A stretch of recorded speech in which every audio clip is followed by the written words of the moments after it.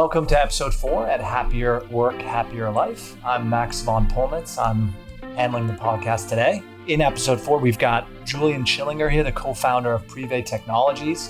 Sharing with us some incredible things about his fintech business, voted the fastest growing tech company in 2017 by Deloitte. And what they work on is a lot of wealth management solutions for the banking sector. And if you're interested in fintech, if you're looking for a job in fintech, you have to listen to this episode.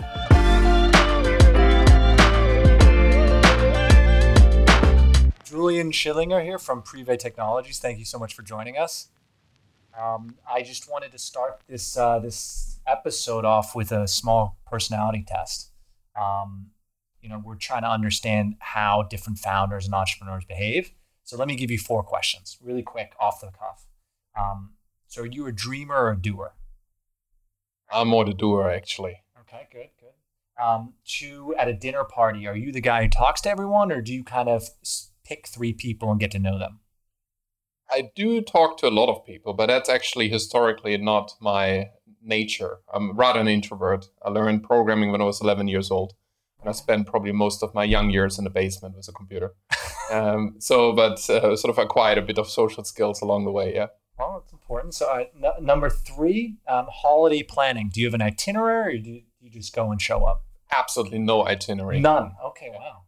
And then lastly, if you have a conversation similar to this podcast, afterwards, are you thinking about it? Are you worried about what you said, or do you just kind of keep going on?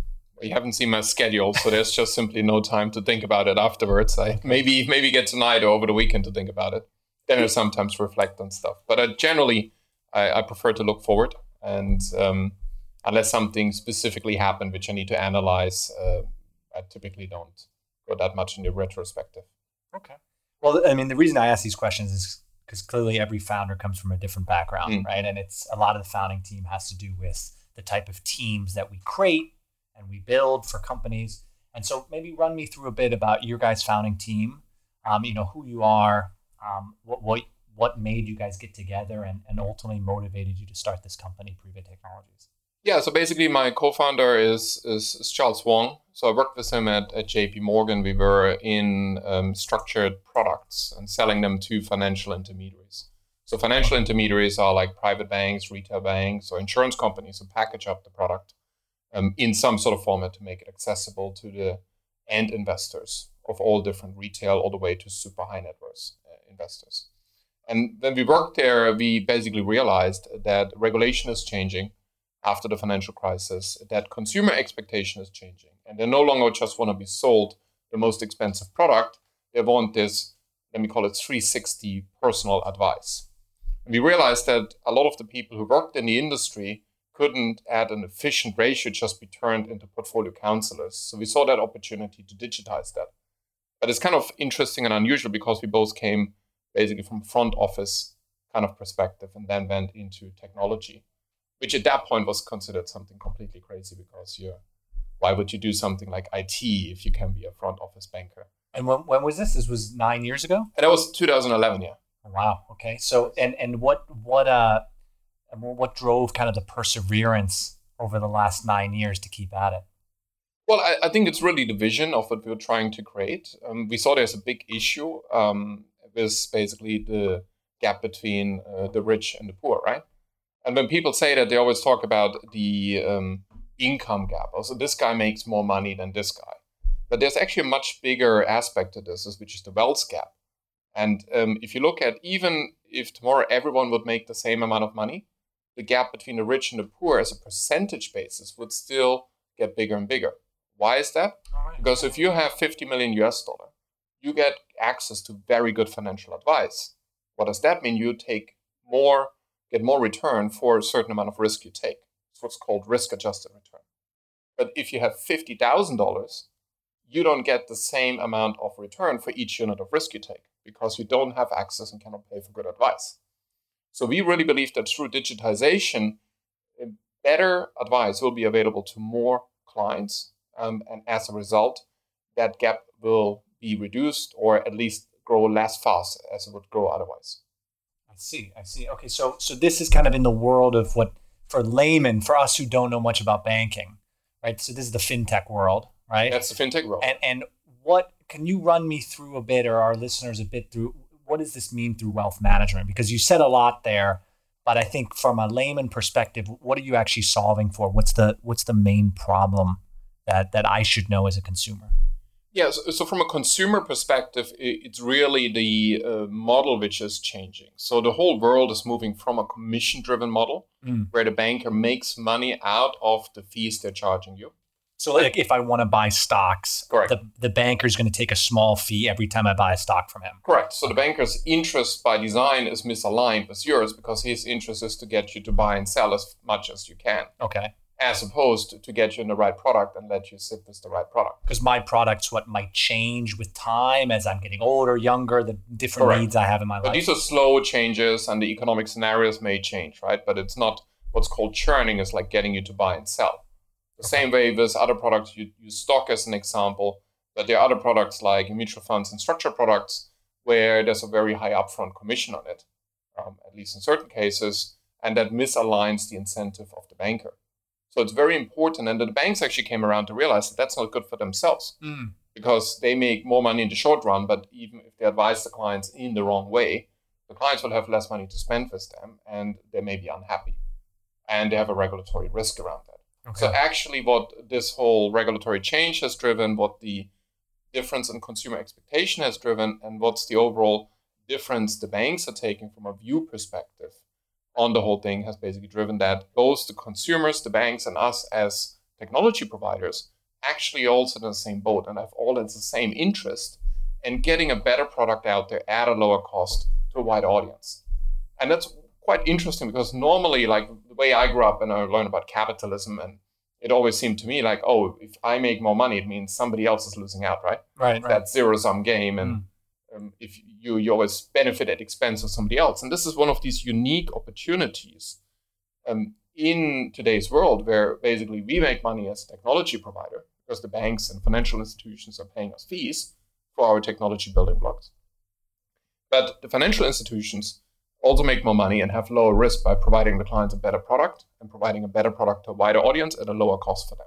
Okay, interesting. Wow, what a solution. And so you were saying your main part of this business is the technology side, right? And that's you as the founder. Talk to me a bit more how you came into that, maybe how it relates to what you were doing before or how that compares to what you're doing now.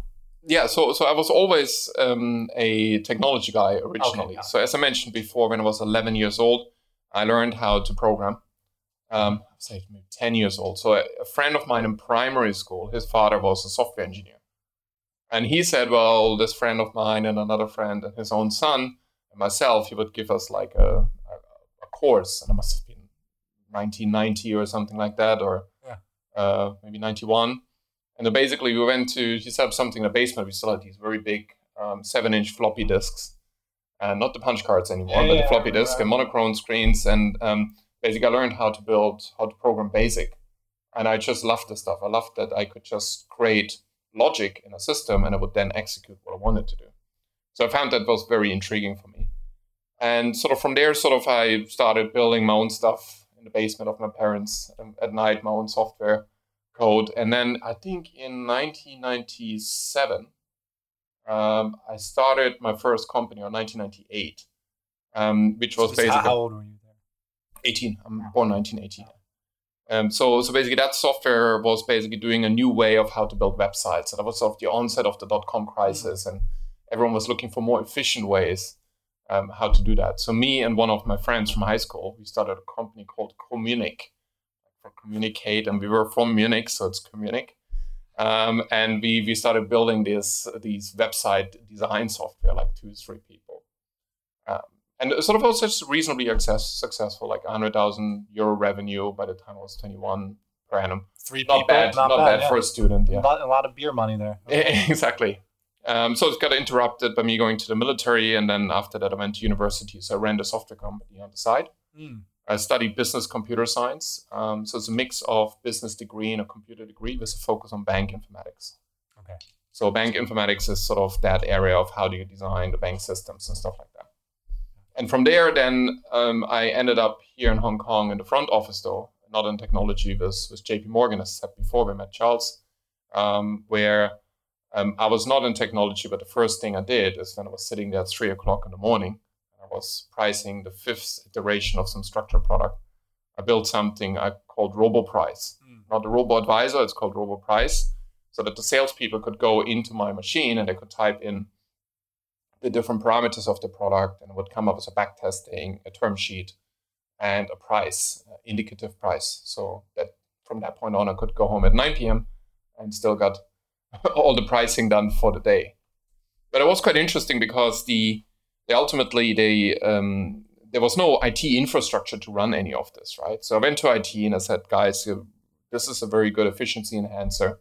So how can I get this installed on every computer, or how can you guys set up a server to run this for me? And they're like, yeah, we've got a backlog for the next 36 months, and it's going to cost like $1 million. So I was like, secretly I got a second machine under my desk, and it was an official JP Morgan machine, but I installed the tool on there so they could just go to my IP address and log in directly. And one day IT came along and said, like, are you running a web server on your computer? It was like saw all this network traffic coming from Australia, from all the countries we serve, going all on my machine. I was like, no. Wow, okay. So that sort of was quite interesting, because that showed us that back then, now it's better, but back then a lot of the bank IT was quite inefficient. They were focusing on the wrong efficiency improvements. And is that, so speaking of that, that's an interesting point, right? Starting a company is always such a challenge because you have big companies you're competing against, right? Especially in your space. Yeah. I assume, most of the large banks are trying to build something in-house, right? They've got now, I was reading that Goldman Sachs has like 1,000 engineers or something crazy. How does that change the dynamic when you're running a startup? Yeah, so when we first started in 2011, the whole build versus buy model in the banks, in the area we were focusing on, which is like digital advice and digital portfolio management, was very much tailored towards build and not buy. So the first time when we spoke to some of the big banks, the first thing they said to us, well, why would we buy it from you? We have 10,000 engineers. But this was already 10 years ago. It was already 10 years ago, and I was like, well, we can just build this ourselves. What I heard a lot is like, I guess we could build this ourselves. Okay.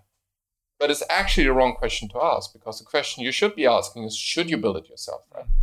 And that has fundamentally changed. We're somewhat lucky on being on the right track that early on, that basically by now, this is a perfectly established model. Everyone inside a financial institution these days asks, why should we build this ourselves?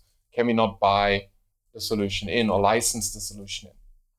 And so that's why this is a fast-growing area. It's very interesting. Yeah, you guys were, I think, I was reading you're the fastest growing tech company in Hong Kong in 2017 by Deloitte, correct, which is incredibly impressive. What is driving most of that growth? Did you say, is it timing? Is it an incredible sales team? What's driving that? I wish I could say it's management's foresight and expertise. Amazing founders. Yeah. So I think there's the saying as a prepared mind at the right point in time. Prepared mind meets luck. That's probably one of the key factors here. We were a little bit too early, but just a little bit. And we pretty much timed it quite well. So we got into the right thing at the right point in time.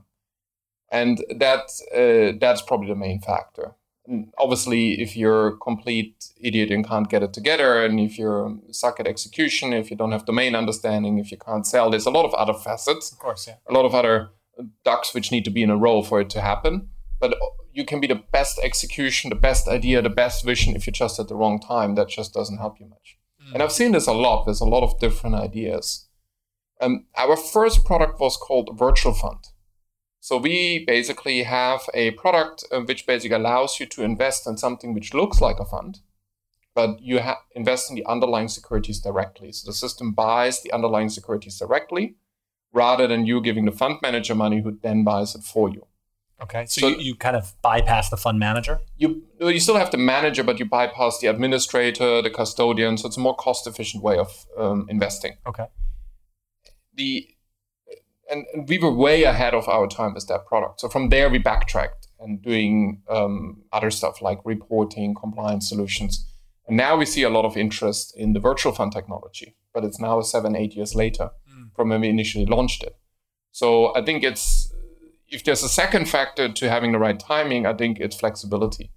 Being able to accept that, sometimes you just have a bet which is maybe not be at the right point in time. You want to backtrack, focus on something else first, put it on the shelf and bring it back later, which is a very non-German, I'm German, so it's a very non-German thing to do. It's more like, most engineering-driven people, they pick a point on a map and they say, well, look, this is where we need to be. And they draw the straight line and they come up with a plan how to get there. For those of you who can't see right now, he's drawing a straight line on the table. Exactly. So the problem with that is that allows very little validation along the way, whether you're on the right track and whether you're on the right track at the right point in time.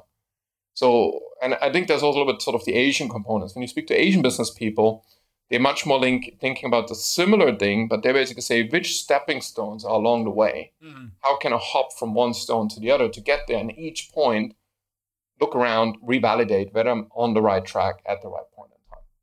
That's a lovely image. I think, most of what startups are trying to do, I guess, is speed up those milestones, right? And jump faster. Well, talk to me a bit about then. Sure, over 9 years, I imagine there's been quite a lot of bumps in the road and failures. Maybe give us a sense of what you've seen as some of the harder days and how you handled that.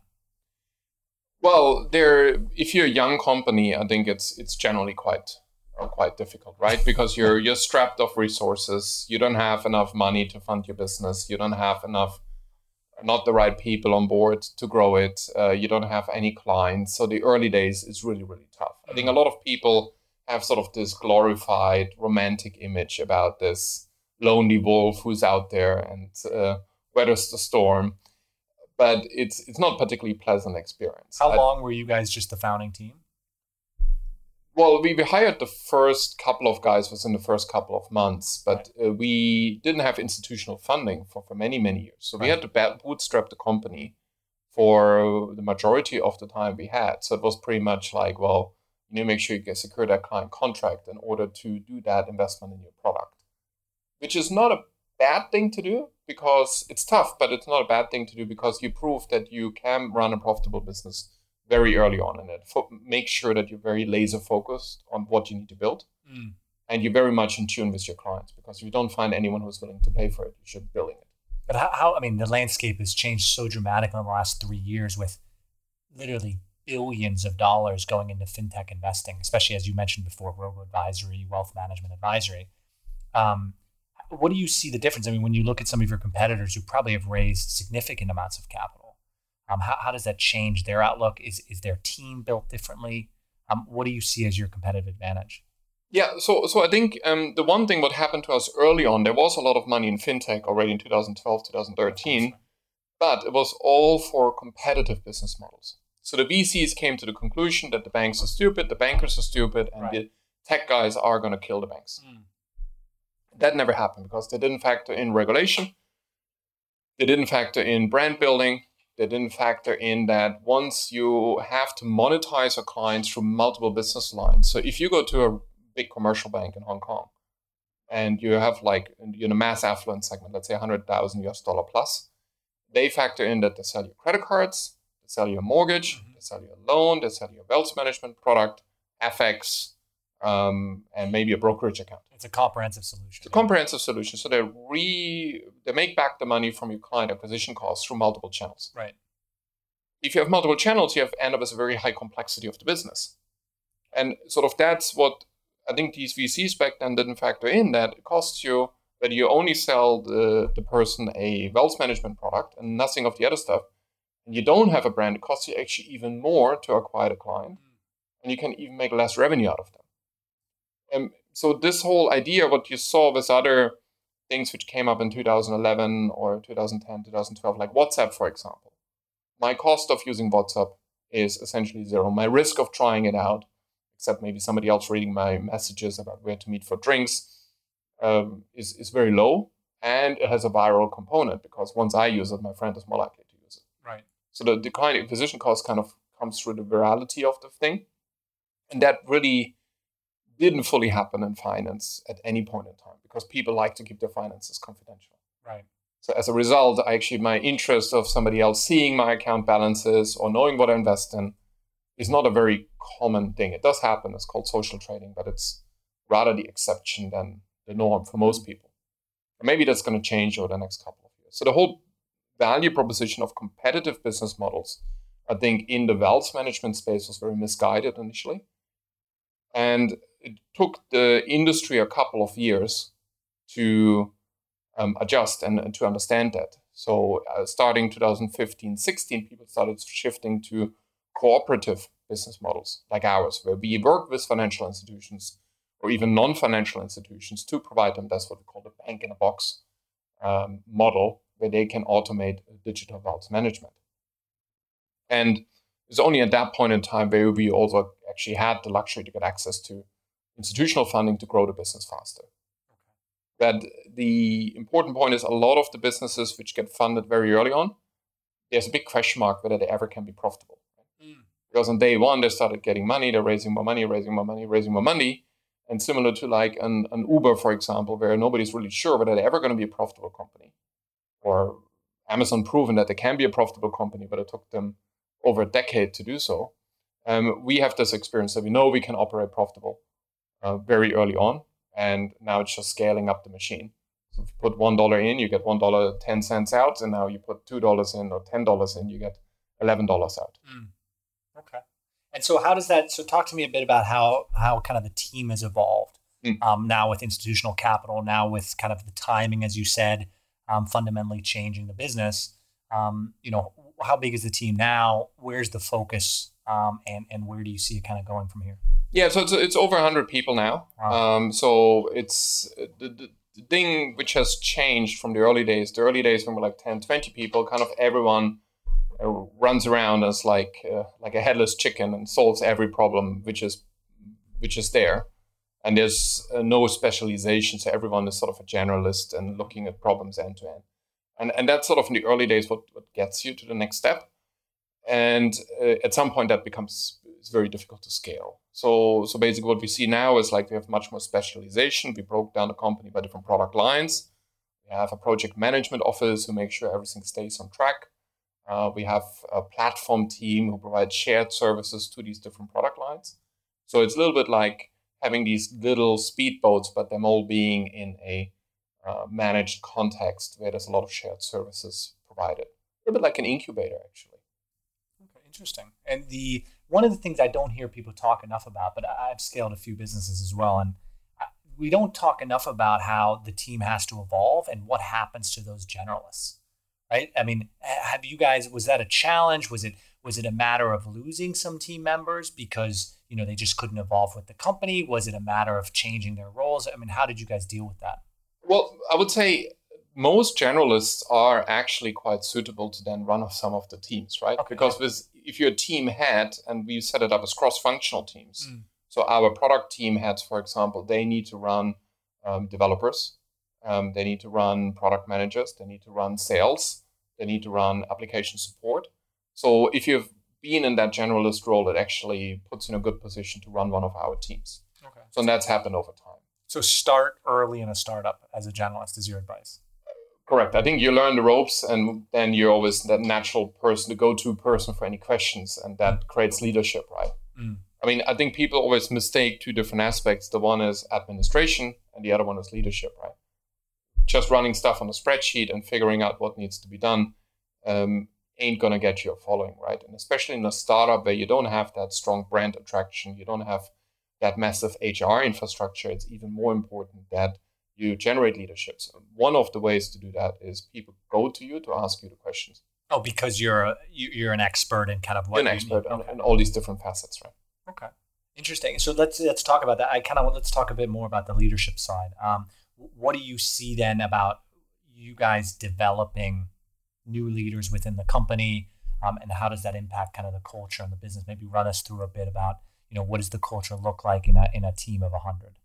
Yeah, so the culture is still very much a little bit of a go-getter culture. So we do favor talent, which is pretty much entrepreneurial in themselves, that they can figure out things by themselves. I think once we're a 1,000 people company, this may change, right? Then as a 1,000 people company, you can have a very large learning and development team, a very large HR team, and you can bring it down to the next level of specialization. We're not at that point yet. So naturally, people who join our company are required to be pretty much flexible in finding out and learning things about themselves and ask questions. So we're a very helpful culture. The culture is very much that if somebody has a question, everyone is happy to answer it, but you cannot expect to be spoon-fed. So if you just go there and sit there and expect somebody to come to you and say, look, this is step 1, then you do step 2, then you do step 3, and now you need to learn that.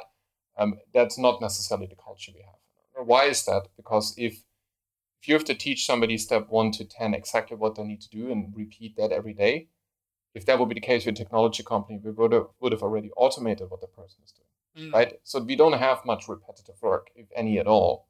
And as a result of that, we need people who can sort of adjust quickly to different environments and different questions.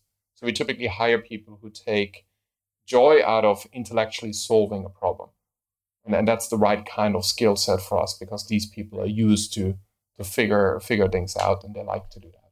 And how do you hire for something like that? Is that through the interview process? Is it through referrals, the references? I mean, that's quite a unique skill set, I would say, that you're looking for.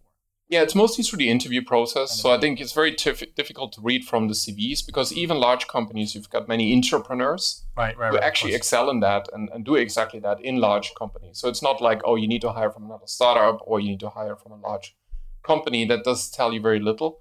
I think it's really in the interview process when we ask them, how do you solve questions? How do you solve problems? And ask them to take us through the process of how they solve these issues. That ultimately helps us to understand the thinking mode. And, you get certain people say, yeah, I have a problem. And then I go to my manager and it's his job to make a decision and solve the problem. And you've got other people and say, well, I had this problem. And then I took these and these steps to understand it better. And then I had a value proposition of how it could be solved. And at that point, I ran it by my manager just to make sure he's on board. And then I went into executing. Right. And I do think large corporations are changing. I think they increasingly start to understand the value of these kind of talents, because it's repetitive processes also there start to being automated through companies like us, for example. Well, look, I think it's March 27th right now. So I'm here in Hong Kong, and I think I have to mention the coronavirus and all the changes that are happening right now. So maybe kind of run us through a little bit about how that's impacted your business, your sales cycles, or how you see that impacting 2020 altogether. I assume there's hopefully a silver lining in all this for startups, but maybe run us through your thoughts. Yeah, so obviously it has impacted us from a perspective that we need to operate the offices in a different way. We have offices across the world in Europe and Asia. All of Europe is completely on home office for the second week now already. I think in Asia, we partly have A/B teams in place where half the people are in the office, the other half are from home.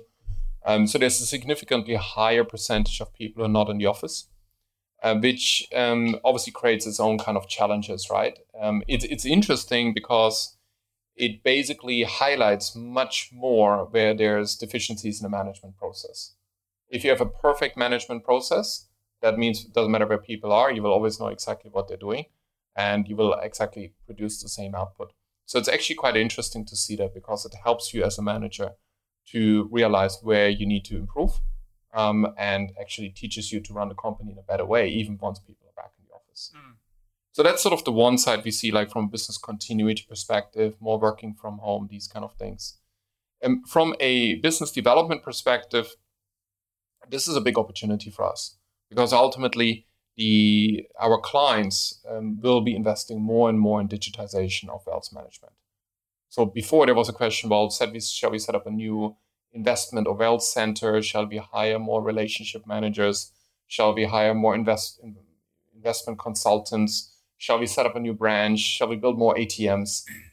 I think a lot of these branches are not going to reopen up. And sort of the investment budget will be more and more directed to technology services, which the financial institutions to a part will do in-house, and to a very large extent will give to vendors like us.